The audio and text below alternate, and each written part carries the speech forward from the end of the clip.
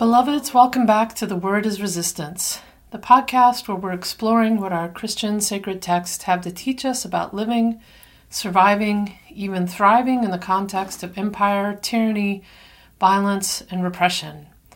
The times in which we are living today. What do our sacred stories have to teach us as white folks about our role in resistance, in showing up, and in liberation? We are building up a new world. This live recording of Dr. Vincent Harding's Song for the Freedom Movement is of a multiracial movement choir practice in Denver, Colorado in December 2014, being led by Minister Daryl J. Walker. We are deeply grateful to the Freeney Harding family for letting us use the song for this podcast. I'm Reverend Ann Dunlap, back with you again today. I'm a United Church of Christ pastor in the place currently called Buffalo, New York, here in the homelands of the Haudenosaunee and Erie peoples. I'm the faith coordinator for Showing Up for Racial Justice, or SURJ, nationally, and this podcast is a project of SURJ Faith and is particularly designed for white people. White people talking to other white people about race and white supremacy.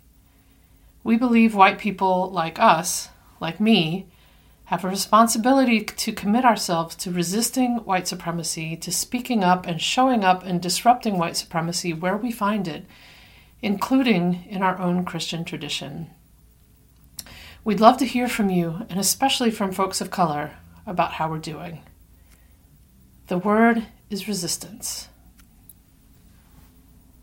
If you're listening to this podcast, I probably don't need to tell you that the political situation we find ourselves in right now is so serious. We need everyone to be doing their part. For white folks, we've heard time and time again from movement leaders of color, y'all go get your people. We need white folks to be committing to anti-racist work and undermining white supremacy in 2020. I'm proud to be staff of Showing Up for Racial Justice because this is exactly what SURJ is trying to do. We have big plans for 2020.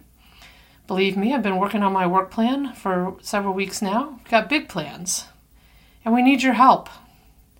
If you're committed to getting white folks on board for dismantling white supremacy, please make a donation to SURJ when you can. You can donate online at showingupforracialjustice.org. There's a main link. There's also a link on our podcast page. Thank you for helping support this podcast and for organizing white people to show up for racial justice and the new world we're building together. I'm so appreciative of each and every one of you. Courage, sisters, don't get weary. Courage, brothers, don't get weary. Courage, people, don't get weary. When I was last with you in early December, it already felt like the end of the world. And now, just a month later, Australia is on fire. The U.S. president was impeached for corruption, and while awaiting his Senate trial, has decided to threaten war with Iran. The end of the world, again and again. I ask myself how much one heart can hold, stretching to not go numb to so much grief and sadness and anger and dismay. Honestly, my heart doesn't know whether to hope or despair most days. I have to remind myself that the world has ended many times, that maybe this time the world ended in 1492 and we're living in its last death rattle while the cries of something new are pealing out from the ashes and rubble. Maybe it's strange, but I've never been more grateful than I am now for the stories in our Bible, because these are the stories of people who lived through their world ending over and over again and found ways to survive, found ways to resist, found ways to rebuild, found ways to learn from their own mistakes, found ways to expand their visions, found ways to hold each other accountable, found ways to live lives of meaning in the midst of violent imperial oppression. And they are still here, surviving, even thriving, and I'm grateful we have these stories of how they got over. We have stories like that in our readings for today, and I want to focus on two of them. One is from the prophet Isaiah, and the other is the baptism of Jesus. So let's start with Isaiah. Here's the reading from chapter 42. Here is my servant, whom I uphold, my chosen, in whom my soul delights. I have put my spirit upon him. He will bring forth justice to the nations. He will not cry or lift up his voice or make it heard in the street. A bruised reed he will not break, and a dimly burning wick he will not quench. He will faithfully bring forth justice. He will not grow faint or be crushed until he has established justice on the earth, and the coastlands wait for his teaching. Thus says God the Lord, who created the heavens and stretched them out, who spread out the earth and what comes from it, who gives breath to the people upon it and spirit to those who walk in it. I am the Lord. I have called you in righteousness. I have taken you by the hand and kept you. I have given you as a covenant to the people, a light to the nations, to open the eyes that are blind, to bring out the prisoners from the dungeon, from the prison those who sit in darkness. I am the Lord, that is my name. My glory I give to no other, nor my praise to idols.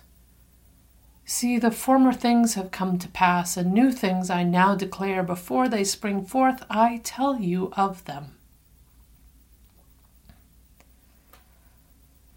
This vision from Isaiah comes as the people of Israel, the servant in this text, are coming through the other side of their world ending, after Babylon has destroyed Jerusalem and carried off many of the people into exile.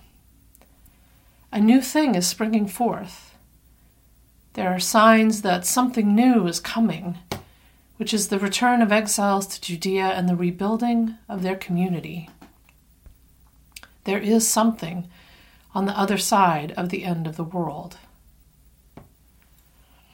What I love about this text, which is called one of the servant songs in this part of Isaiah, is the delight and tenderness and belovedness that the divine is showing her people.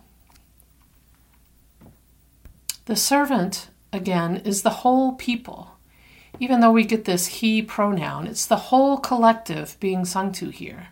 The whole collective that the divine delights in and has never given up on, has held by the hand, has believed in. The divine believes this collective that has lived through something so harsh has something to teach the peoples around them. Maybe even those same peoples, nations, who have oppressed them.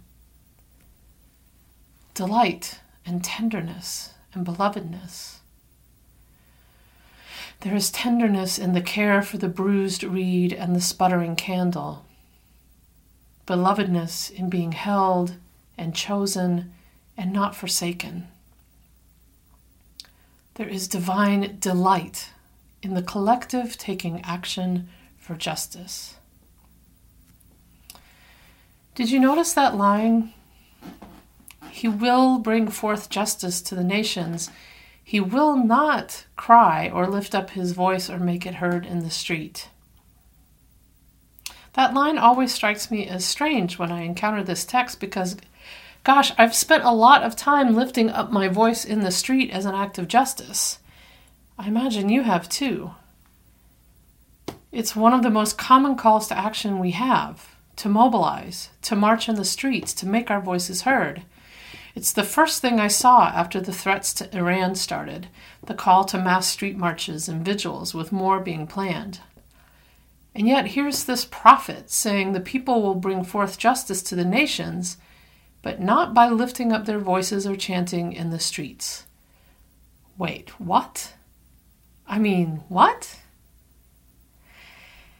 So look, I'm not about to tell us that mass demonstrations aren't an important action in the work for justice. I'm not even sure that's what Isaiah really means anyway, especially when by chapter 58 he's all shout out and don't hold back. That said, I do think there is some wisdom here for us. I remember back in 2001 and 2002 going to multiple mass marches in Portland, where we lived at the time, Portland, Oregon, to protest Bush threatening war with Afghanistan and Iraq. Millions and millions of people marched against those wars all over the world. We didn't stop the wars. In fact, they are still ongoing and contributing to the situation now with Iran. I remember my sense at the time that here we all were out in the streets marching, and then we all went home. Maybe we recycled our protest posters. We all went home and nothing really changed. No deeper ask was made of us. Maybe this is an overly broad generalization about everyone everywhere at that time, but it was true for the very white world I was living in at the time. Go march. Go home. Maybe call your congresspeople and vote. No deeper ask was made of us.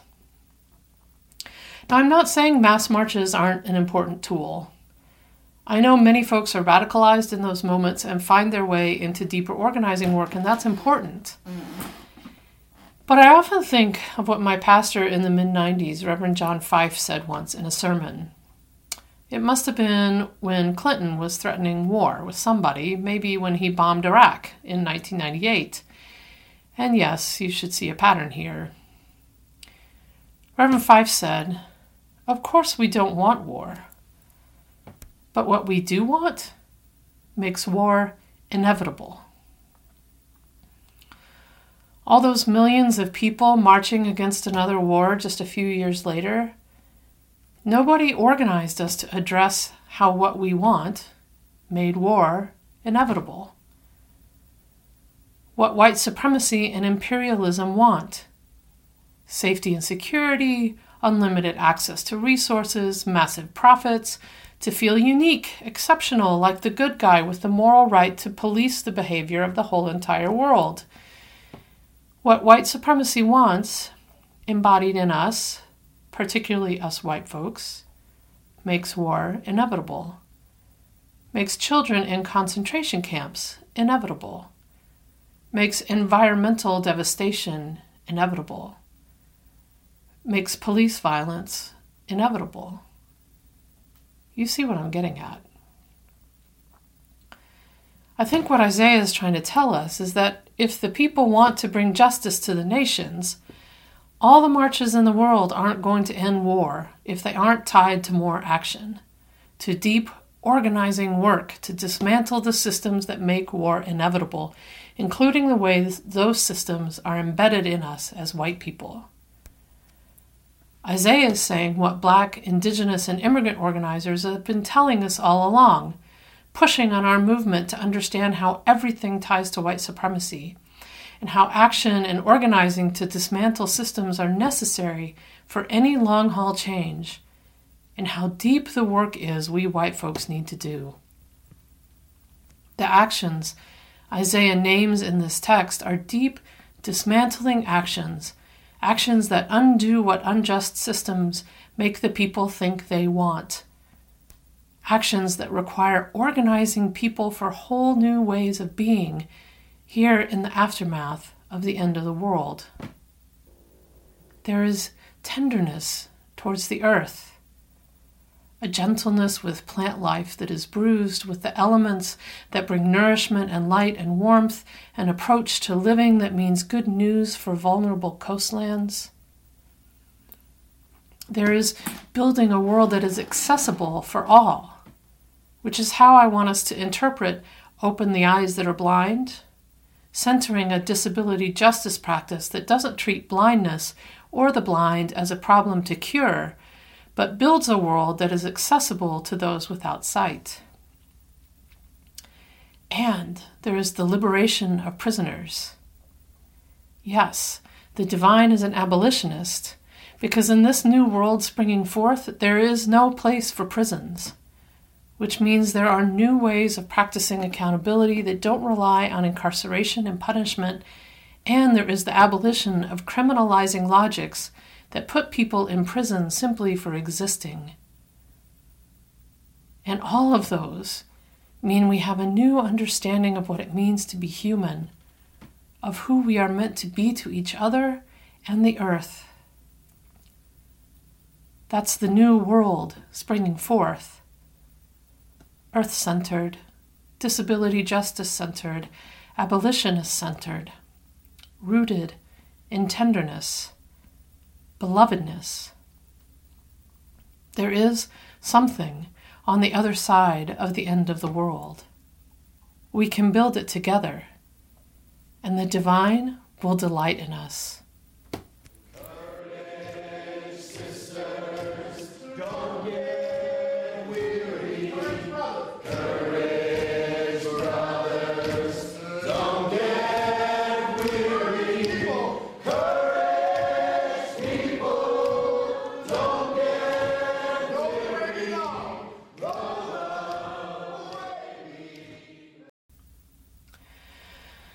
Before Jesus has even become a teenager, his world has ended more than once. Even in the womb, before Joseph got himself together, his life was under threat. He escaped slaughter from Herod by fleeing into Egypt. And when the family finally returns to Judea after Herod dies, Joseph intuits that Archelaus isn't any safer than his dad, and so they go north to Galilee, finally landing in Nazareth. In Matthew's Gospel, this is all we know of Jesus' life before his appearance as an adult at the Jordan River in today's reading. A childhood as a refugee, a migrant, fleeing threat after threat. I wonder what it does to a person, what impact that has. How did it shape Jesus into the person who feels the urgency to get baptized in the waters of freedom of the Jordan? What memories in his spirit and his body is he carrying into those river currents? Here's the story from Matthew 3. Then Jesus came from Galilee to John at the Jordan to be baptized by him. John would have prevented him, saying, "I need to be baptized by you, and do you come to me?" But Jesus answered him, "Let it be so now, for it is proper for us in this way to fulfill all righteousness." Then he consented. And when Jesus had been baptized, just as he came up from the water, suddenly the heavens were opened to him, and he saw the Spirit of God descending like a dove and alighting on him. And a voice from heaven said, "This is my Son, the Beloved, with whom I am well pleased."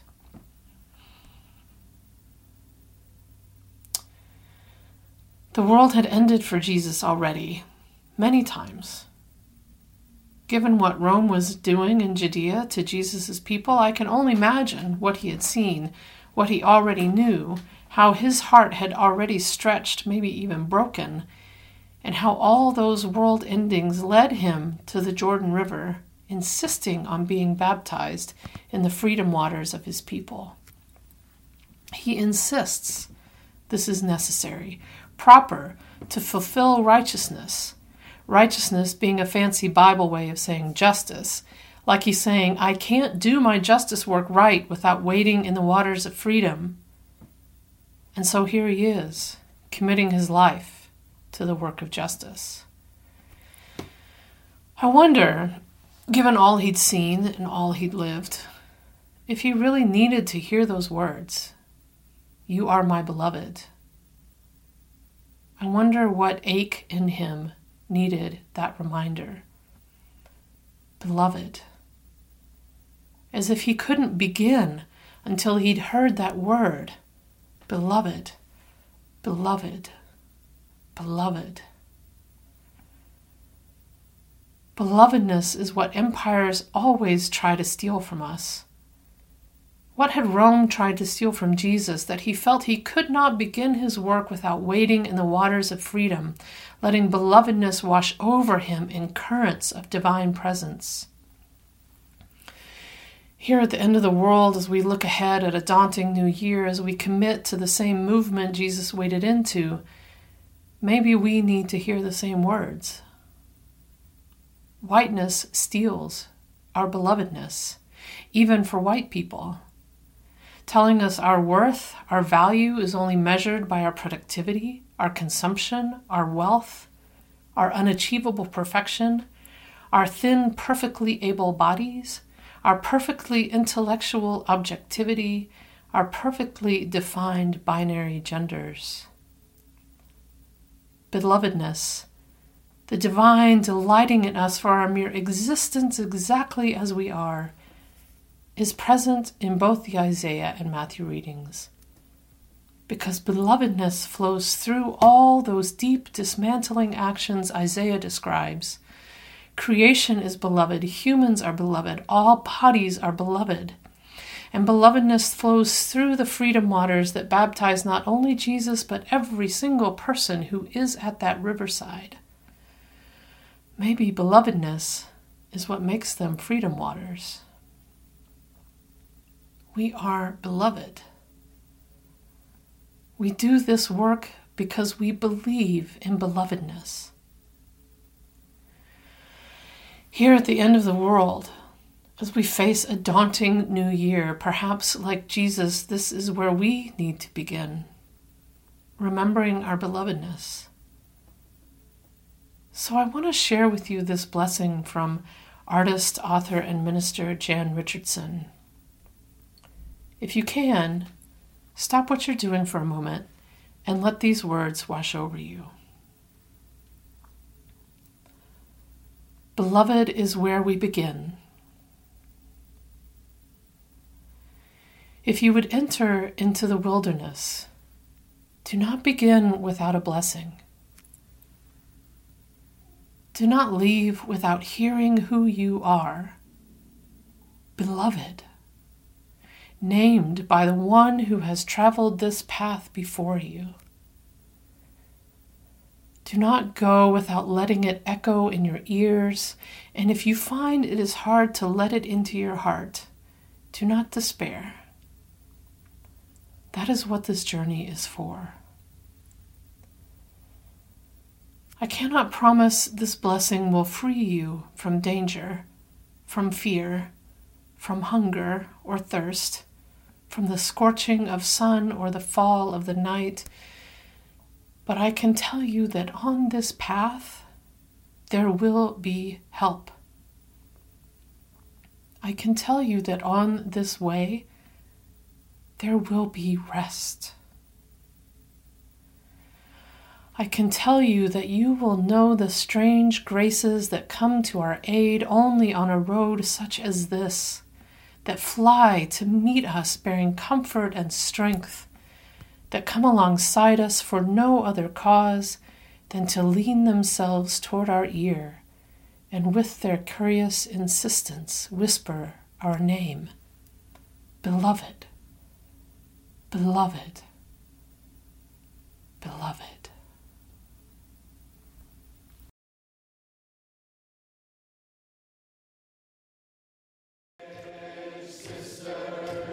Don't get weary.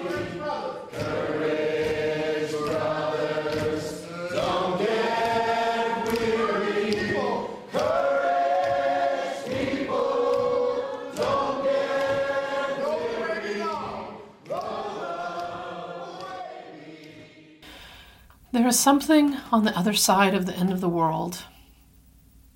That's the new world springing forth. Earth-centered, disability justice-centered, abolitionist-centered, rooted in tenderness, belovedness. We can build it together. I'm going to include some resources from the Catalyst Project, Justice Before Peace, and Empower to respond to the U.S.-Iran conflict. These pieces offer us political education, frameworks, and actions, those deep organizing actions Isaiah talks about, as we collectively figure out ways to respond to this crisis. By all means, go to the marches and then talk to people there, even people you don't know, about what more we can do. Maybe pull together a study group with the pieces included here and committing to deeper action based on those readings. Make the deeper ask. Respond to the deeper ask. And, beloved is where we begin.